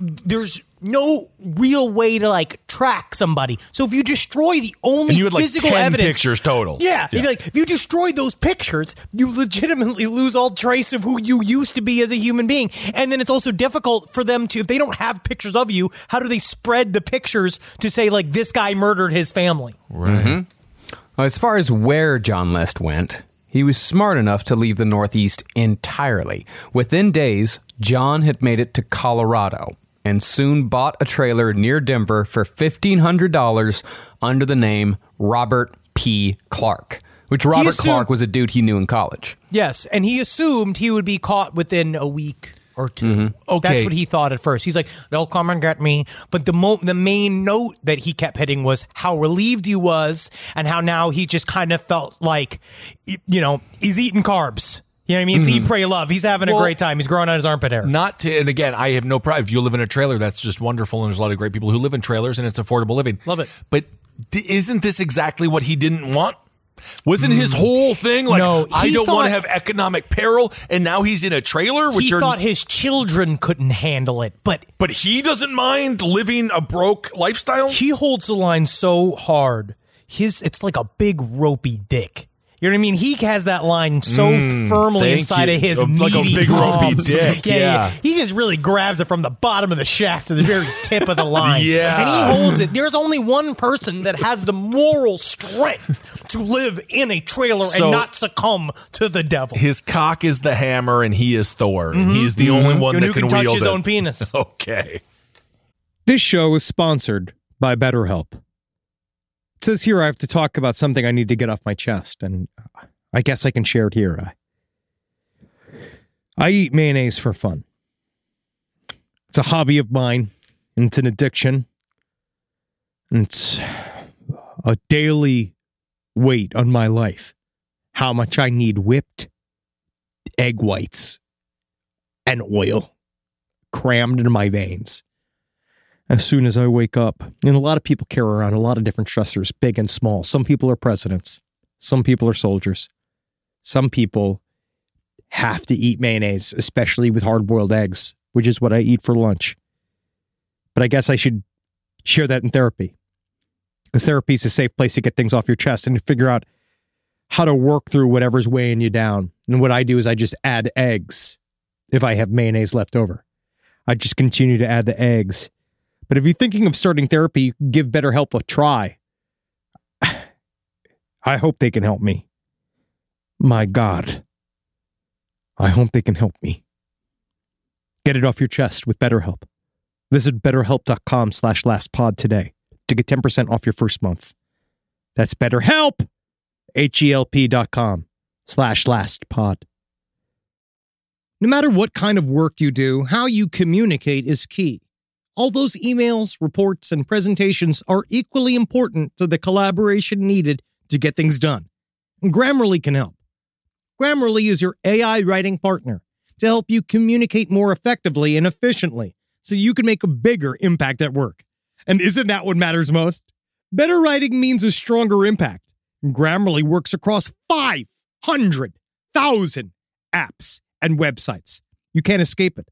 Like the ever-pervasive octopus of malice that is the NSA. Grammarly is watching your every move, making sure that you're doing it right. Data privacy and security are woven into the foundation of Grammarly, into the very essence of its nature.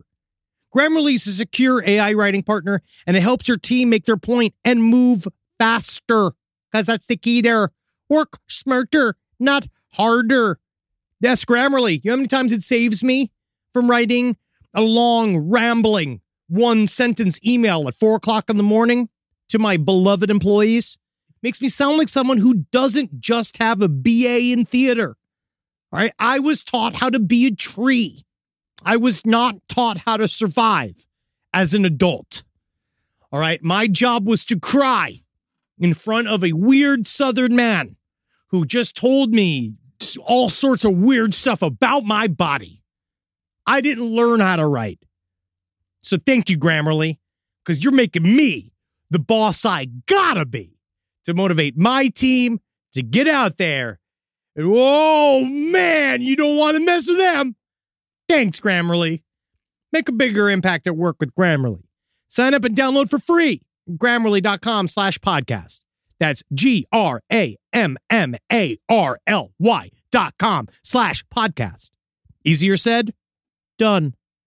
Hey, did you know Fast Growing Trees is the biggest online nursery in the U.S. with more than 10,000 different kinds of plants and over 2 million happy customers in the U.S.? They have everything you could possibly want, like fruit trees, palm trees, evergreens, houseplants, and so much more. Whatever you're interested in, they have it for you. Find the perfect fit for your climate and space. That's one of my favorite things about it. Fast Growing Trees makes it easy to order online, and your plants are shipped directly to your door in 1 to 2 days. And along with their 30-day Alive and Thrive guarantee, they offer free plant consultation forever. Now, personally, I'm in the middle of re-landscaping my yard. I like to do it myself because I called up a landscaper to see how much it cost, and it was absolutely insane. Plus, I love dirt. I love getting my hands in the dirt, and I love planting things myself. And Fast Growing Trees has given me some wonderful plants that I can use. Like I got this Texas sage, it's purple. I've dug up a whole bunch of horrible bushes and shrubs up in front of my window and in front of my house and put some purple Texas sage up there, and it's going to thrive, and it's going to look real good. And I didn't even have to go to a nursery to buy it. It came to my house. Now, this spring, they have the best deals online, up to half off on select plants and other deals. And listeners to our show get an additional 15% off their first purchase when using the code LEFT at checkout. That's an additional 15% off at fastgrowingtrees.com using the code LEFT at checkout. Fastgrowingtrees.com, code LEFT. Offer is valid for a limited time. Terms and conditions may apply. Well, John List laid low for months, reading historical novels and the Bible while he accumulated a bed, a refrigerator, and a stove, slowly rebuilding a life of routines as Bob Clark. Eventually, List got a job under the name Bob Clark as a night shift cook at a Holiday Inn along Interstate 70, where people found him to be a friendly, quiet man who flinched when anyone cursed. Pussy. Oh my God.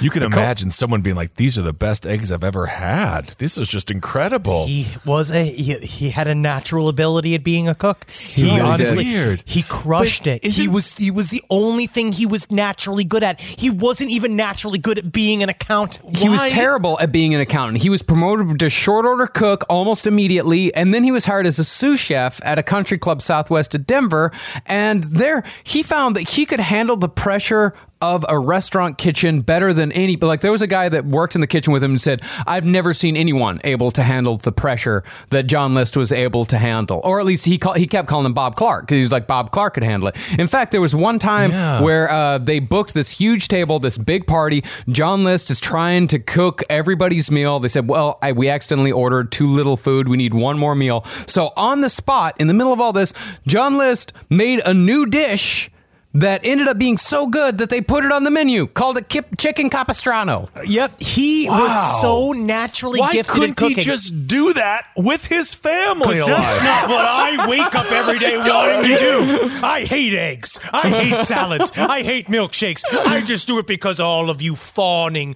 maws, all of you idiots love my food. But actually, I'm an accountant. Yeah. He sounds like he would be a perfect restaurant owner. He knows how to cook. He knows how to do the paperwork. I'm an accountant. It's a great movie with Ben Affleck, but a horrible, horrible way to live your life. By 1977, that's exactly what he did. He's like, I can't do this chef thing anymore. I wasn't born to be a chef, even though he was born to be a chef. He thought, there's nothing wrong with being a chef. It's a great profession. Also, how many people do we now know that are chefs that were murderers? So we got Haddon Clark. We got this guy, which is like being a Ed chef. Kemper was a bartender, which is kind of a chef for beer. That's a chef for beer. Yeah. I think that you can start calling them beer chefs. Beer chef, I'll take it. What's the special today? Bud Light. That does sound pretty special. But in 1977, like I said, he quit the one thing in life that he was actually good at to return to his original passion, accounting. Marcus, it's the second thing he was really good at. Actually, yeah, that's true. Actually, he was actually extraordinarily good at getting away with murder. Most people don't get away with murder, and he got away with 5 of them. Yeah, you should have done that more often. If you could find a way to, if you could just monetize it. If you could just monetize it, what you do is you join the Marines. Well, he started another accountant consulting business that was largely a failure and was only kept afloat by a woman named Dolores Miller.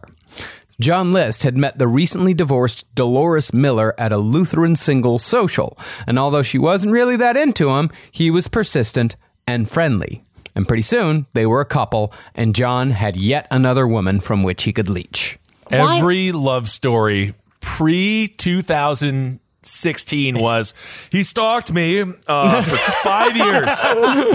He actually killed the guy I was dating. And then I just gave in. There's something about him. I just kind of gave in and just let him control me. But the funny thing is, I've been making his life miserable for 35 years. So isn't that nice? That's how it evens out. But he actually, it was strange to see. At first, I thought that their relationship was like idyllic, like when they met. But he already started the little seeds of getting mad as they started their little relationship, because number one, he's trying to get these fucking accountant businesses off the ground, and they won't go because he's not good at it. And so he's immediately in financial trouble again. Meanwhile, he's on the run for murders. Well, he's not even necessarily on the run. He is in place from the murders. He just moved to Colorado and then just stayed there. Yeah. He's not on the run at all. Wow. Yeah, and she had to keep floating him money. That she had to float him money to keep all of the bullshit going. And she started saying he started getting more and more irritable and more and more. No, the more money that he was taking from her, he was getting more irritable. Yes, and because Bob Clark was slowly becoming John List again. Oh, yeah. I see. Soon, John, a.k.a. Bob Clark, he was working another boring job as an office manager at a firm that made supermarket wrapping and packages called the All Packaging Company. And John was once again where he wanted to be. By 1985, well over a decade after John had killed his entire family, he and Dolores Miller were married. And the next year, John was fired from the All Packaging Company. And it seemed as if the cycle was beginning anew. Uh-oh. But this time, John didn't have the resources to live the fake commuter life, so he spent his days looking at the want ads while all of Dolores' money was pumped into getting the consultancy firm going. It was while John was at home, though, that he got friendly with a neighbor named Wanda Flannery. Friendly, I'll put in quotation marks. They spoke with each other. He's doing everything. He's doing... Okay, just go on. I'm sorry. He's living the life he tried to proclaim he was against the whole time. He's holding the line. All right. Well, Wanda actually felt sorry for him because she saw... I mean, he would still get up, even though he wasn't doing the fake commute, he would still get up every day, put on a suit and tie, and then just sit around the house. That's what I'm doing. We weren't in a pandemic in 85. No. I mean, other than HIV. Thank you for acknowledging it. Yeah, honestly, somebody had to in the 80s. Oh, when Wanda tried to dig into this weird little man's past, John List was understandably evasive, saying only this about his previous life. Quote, "My first wife died. She was very ill. It was very tragic." How'd she die? Do you remember what the doctor said the diagnosis was? Or? Bullet fever. Yeah, she died 10 times of bullet fever. She died 10 times of bullet fever. I didn't know that. That's a strange disease. What's some of the symptoms? It's going, no, don't. Please stop. You're my husband. I'm your wife. Don't. I'm scared. Stop. To do that for a while, then they just get real quiet. Huh. I'll have to watch out for that one. Then, in February of 1987, Wanda picked up an issue of one of our forebears, the first publication to put aliens, cryptids, ghosts, and true crime into one supermarket-ready package. I'm talking, of course, about the Weekly World News. Looking for you. But love Weekly World News. Wanda reminds me a lot of the neighbor from Edward Scissorhands. It was like one of those.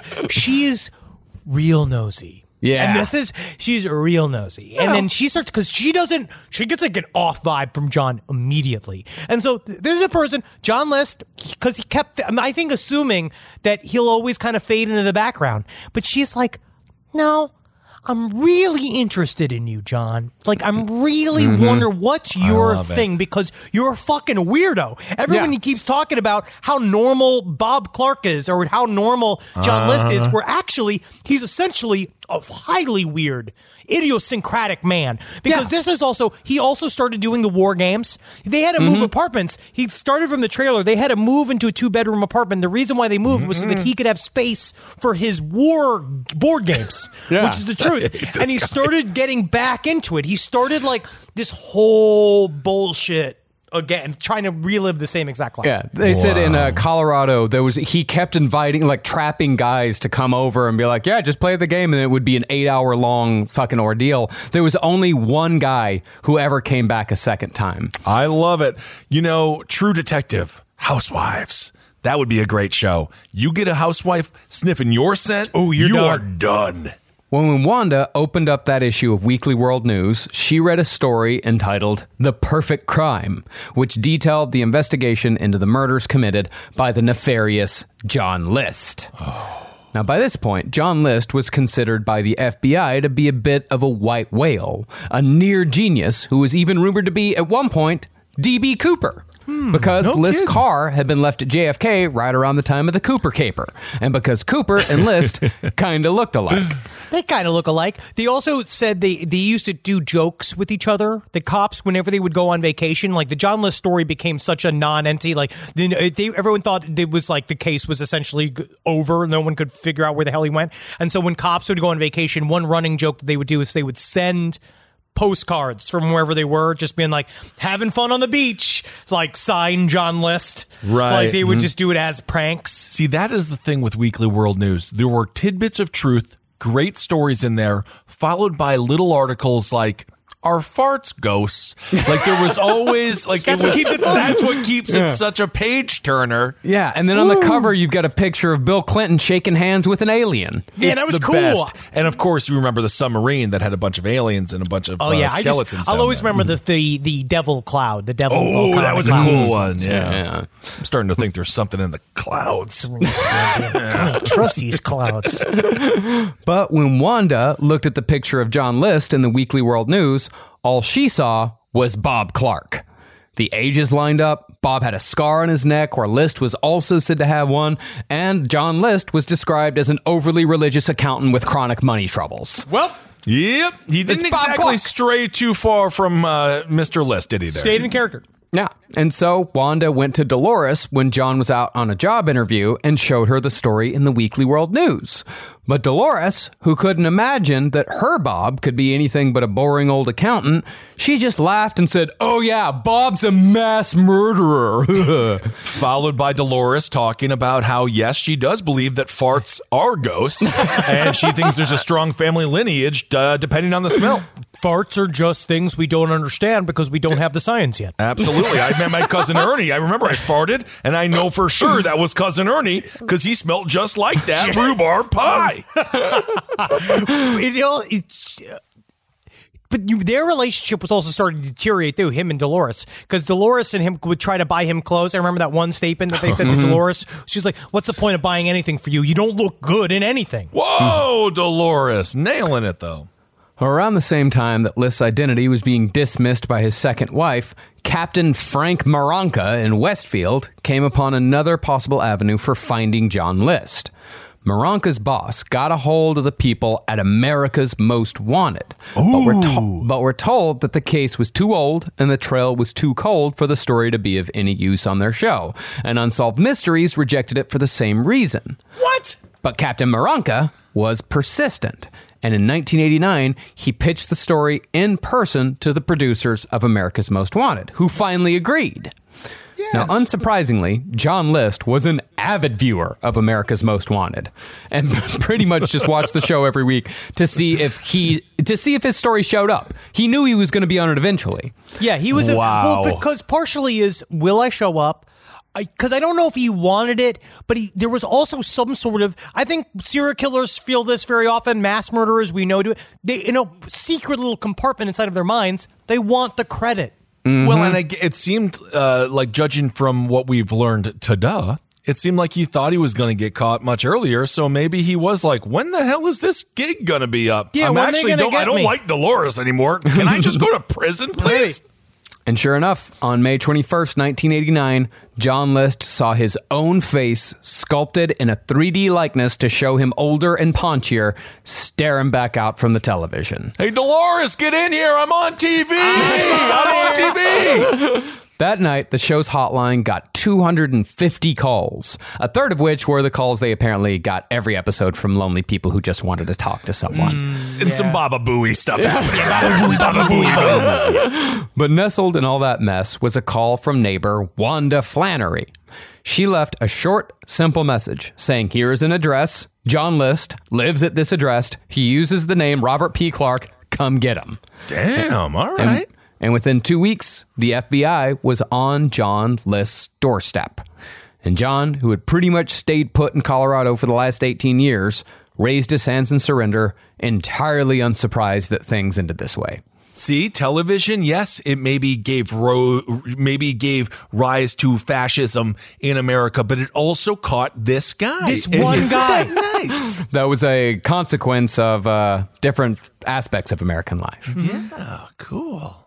Now, although you might think there was no way John's wife Dolores didn't know, she said when questioned by the FBI that she didn't even know who John List was, adding that John couldn't be her husband because her husband was the nicest man in the world. Yeah, Goebbels used to be a great tipper. I guess. Was he? I don't know.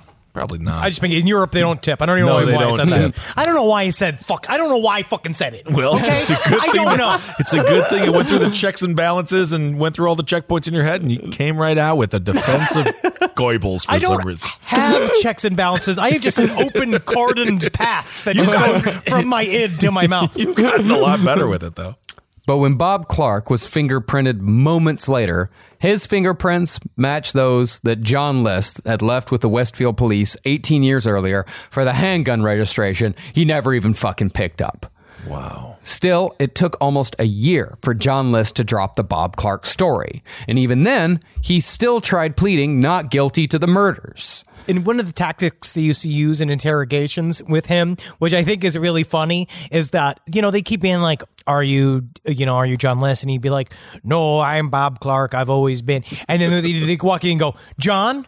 They would say John, and then he'd look, and he'd be like, yes. I did not do that. He would respond to the name. Oh, my God. And he would respond. Oh, you got me again. You're funny. I guess I'm not that disciplined. What a jackass. I guess I should have listened to Mr. Iliano when he said to write up a character bio and stick with it before all the scene work. I love the detectives that were just like, what if we try this? Of course, because they knew it was him. He would stonewall him because, they'd shows like, all right, look, Bob Clark does not exist before 1971. John List ceases to exist after 1971. Your fingerprints match those of John List. Sounds like a you problem. You sounds are like a you John problem and not a me problem. Okay. Despite the overwhelming evidence, the defense tried arguing that John was not responsible for his actions. They said that John wasn't programmed to deal with overwhelming problems, that he was steeped in old world values, and his obsessive compulsive tendencies led him to the murders, which, in their opinion, that's enough to let him off the hook. Well, they truly just thought that OCD was just this horrible they try to make it like it was like an antisocial personality disorder kind of shit, where it's like mostly from what I have discovered is that OCD is a self-punishing thing. Yeah. But it's not like, I understand having a family is probably extremely stressful and stuff, but like a lot of people have families and then don't kill them. It wasn't like a lot of weak people, not a lot of strong people. I think it's actually stronger not to kill the family. Hey, man, it's 6 of one, 6 of another. No, it's not. 9 of one. No, it's 9 of another. One is keeping people alive and one is murdering people. One is keeping them alive in heaven. The other one's keeping them alive on earth. Well, if you put it like that. The defense even tried bringing Helen's syphilis and Patty's interest in witchcraft into the mix, saying that these were the two things that drove John to the point of no return. But thankfully, the judge deemed both irrelevant. And I was a witch hunter. And as you can see, Exhibit 8, we've got yucky pussy. Let's just take a look at the yucky pussy. Now you take a look at that yucky pussy and you tell me you don't want to kill your whole family. Exhibit C, yucky pussy. All right, Mr. Kissel, thank you for your opening statements. Yeah. The trial actually can begin now. More. I have the whole alphabet of yucky pussies. We're going to start the trial now. You're going to have to be escorted out of it. All right, thank you for letting me talk. Predictably, John List was easily found guilty of 5 counts of murder and was sentenced to life in prison on April 12, 1990. When asked if he would do it all over again, though, he said he wouldn't. Wow. He said he wouldn't. Growth is possible. You mean to tell me people don't change? So 1990. 1990. We had a life. He lived a lifetime. Oh, yeah. His year, time on the run relationship. could vote. His time on the run could smoke. Oh, yeah. 18 years this man got to live. Well, from what he said, he didn't think he would get away with it for more than a week or two.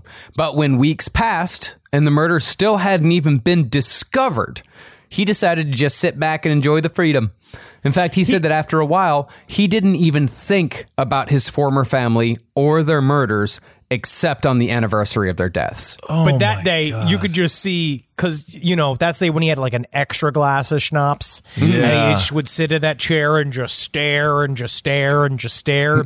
But then he was fine. I don't trust introverts for a reason. That's this is another one. Yeah, we're living in an introvert's fucking world right now. I know. It's you very guys keep scary. saying that. It's not that we don't like it any more than you do. What's that? Oh, yeah, I know how your this seems plans like go. it's I know very your interesting that they plans say go. that. No, Marcus, you're technically an introverted extrovert still. Yeah, because I know, true I know. introverts are. I know that you are. You're 70% introvert, but Yeah. that 30% allows I you say to talk. 65%. I've seen him out there. Yeah, you I've seen can him get- dancing out there. I know. I've seen him dance. I've seen You've him seen me dance. drinking and dancing. No, on your wedding when you were truly happy. And the That is Texans, true, at the wedding, Man, yeah. his family can dance. Anyway, Yeah. the Texans are a crazy dancer. I didn't expect it. They dance like motherfuckers. It was a beautiful wedding between the Mexicans and the Texans, and then I was just sitting there like a Midwestern, being like, looking at them. Just be like, look at them have fun. I wish I could do that. Fucking Isn't that nice? That's why I could never get married. I'm horrified of the dance. That's why. I'm serious. I have nightmares of it. It's a dance. You have nightmares of it. It's very easy. You just sway back and forth to a and song everyone you really la- like. No, It's everyone your wedding. laughs at you. You don't have to have a dance. I would not. Well, I have eyes. If I have eyes for someone, they're going to want to dance because they want to show me off. You sound like John List. Well, John List last, I guess, bullshit. John List, I mean, he actually tried absolving himself one more time by co-writing a rambling, unedited manifesto that he called Collateral Damage. Oh my God. But nobody bought the story. No. And so Jackass. And so John List, forever rejected by the corporate capitalist elite that he wanted so badly to join, died in prison on March 21st, 2008, a lonely relic of rigid moral hypocrisy best left in the past. So Nice. 18 years of freedom and 18 years behind bars. Yeah, man. This is. I can't believe he died lived an old until man. Obama was elected. Yeah, he lived to be a very old man. He was Well, sort of almost. remorseful, He lived to see Obama campaign. Wow. which was him and his Most Dazzling. So at least he got to see that show. Yeah, at least he did. Wow. He stands as an example of a family annihilator that is still very unique. And the world of family annihilators gets more and more complex because, again, as you try to, people so long still trying to wrap their minds around why do people do these quote unquote extended suicides? These like full on like families literally destroying in the most symbolic murder possible, like just destroying themselves in any evidence of themselves. And he actually had a lot more reasons why than others. Like if you look at other people who've done it, like I could see more of like the livid heart, the idea of like someone ramping their actual abuse, physical abuse up until murder, and that does happen more often. But these stories of these oftentimes it's also a partner on the side, but it doesn't seem like he didn't have an affair or anything, right? No, he just was done being a daddy, and when daddy says it's over, then it's over for everybody. I guess. All right. Well, thank you all so much for being with us on the John List Part 1 and 2. Fascinating story. I don't know. Check in with your significant other. Make sure there's no guns for feet in the house. You got to communicate. And divorce is totally fine. Just always don't on the get table. Married at all. Fucking just leave. Get on the bus And go to maybe another people will be place. sad for a second, but everyone will get over it. They'll all and be alive. Everyone will heal. I promise you. All right, everyone. Well, thank you so much for listening. Let's see. Do we have any housekeeping, any clerical, speaking of clerical things with John? Well, first I have to get my bullets, then I have to get my alibis. No, I'm sorry. Are you going to kill Wendy? I said the quiet part out loud. Yes, say the... We have weed coming. Weed is coming? So that is very exciting. We'll tell you a day soon. We will tell you a day I didn't know soon. what that is. This Saturday I have my Civ 6 show on Twitch. Very nice. 2:30 PTSD. PTSD You're gonna is have a PTSD different thing. when it's yeah, done. That's on twitch.tv/podcast Are you network. that week that you have PTSD from Civ 6? Because if you go to like the military hospital with that kind of PTSD, they're going to just kill you. Yeah. I'll die from the food. Yeah. Then we have Last Stream on the Left is coming back. So this is our plan, what we're going to do for now, because the meeting that we're supposed to have with Twitch hasn't happened yet, and I have no fucking clue when it's going to happen. They're not rushing. I don't know if they like us very I don't think so. But we will find out. We're supposed to find out. So until then, this is our temporary, this is what we're doing for now. This could be permanent too. We'll see. I don't know. Last Stream on the Left will be live, 5 p.m. PST, 8 p.m. EST, and it's going to be live. For our Patreon subscribers, it will be live. So from 5 to 6 p.m., you're going to get, this is on PST, you're going to get the show. If you're a Patreon subscriber, you're going to get a link to come see our show. You're going to see our show live. But then we're going to post it for free on YouTube for anybody to see for free immediately, either the day after or the next day. For some after. reason, I feel like you've made it confusing, but I do love it. I mean, that's just the I plan. do love it. Yeah. The plan is because we want the show to be free as much as possible, but we also, we want to do something for our Patreon subscribers, so that's what we're doing. That's right. So, of course, you can give and subscribe to our Patreon. Thank you for everyone who has done that. So, yes, absolutely. The stream is back on Patreon. We won't be in it. It is just going to be us and you. Well, Yeah. Marcus and I still room. have free speech jail. It's still Marcus is actually the warden. I've been doing a pretty good job as a CO. I don't know. You don't have any. I don't even have any clue how much weightlifting I've been doing in free speech.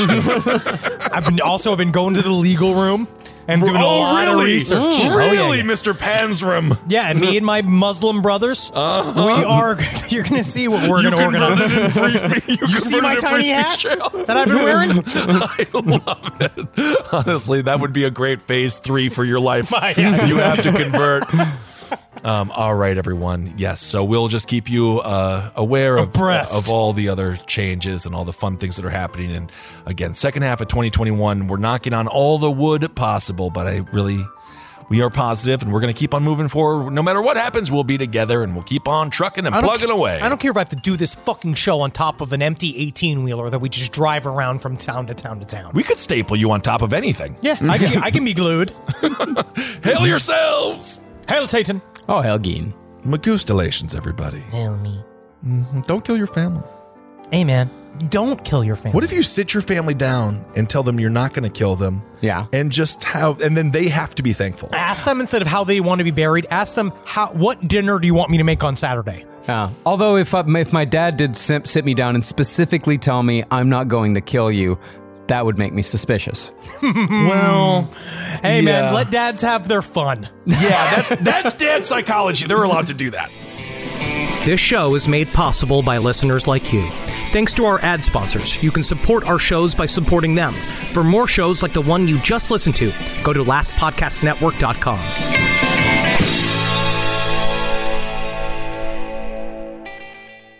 Emmy award-winning John Mulaney presents Everybody's in L.A., a special run of 6 live episodes created by and starring Mulaney that'll stream live on Netflix during the Netflix is a Joke Fest. The comically unconventional show will feature special guests where John Mulaney explores the city of Los Angeles during a week when every funny person is in it. Watch John Mulaney Presents Everybody's in L.A., debuting May 3rd live at 7 p.m. Pacific Time, only on Netflix.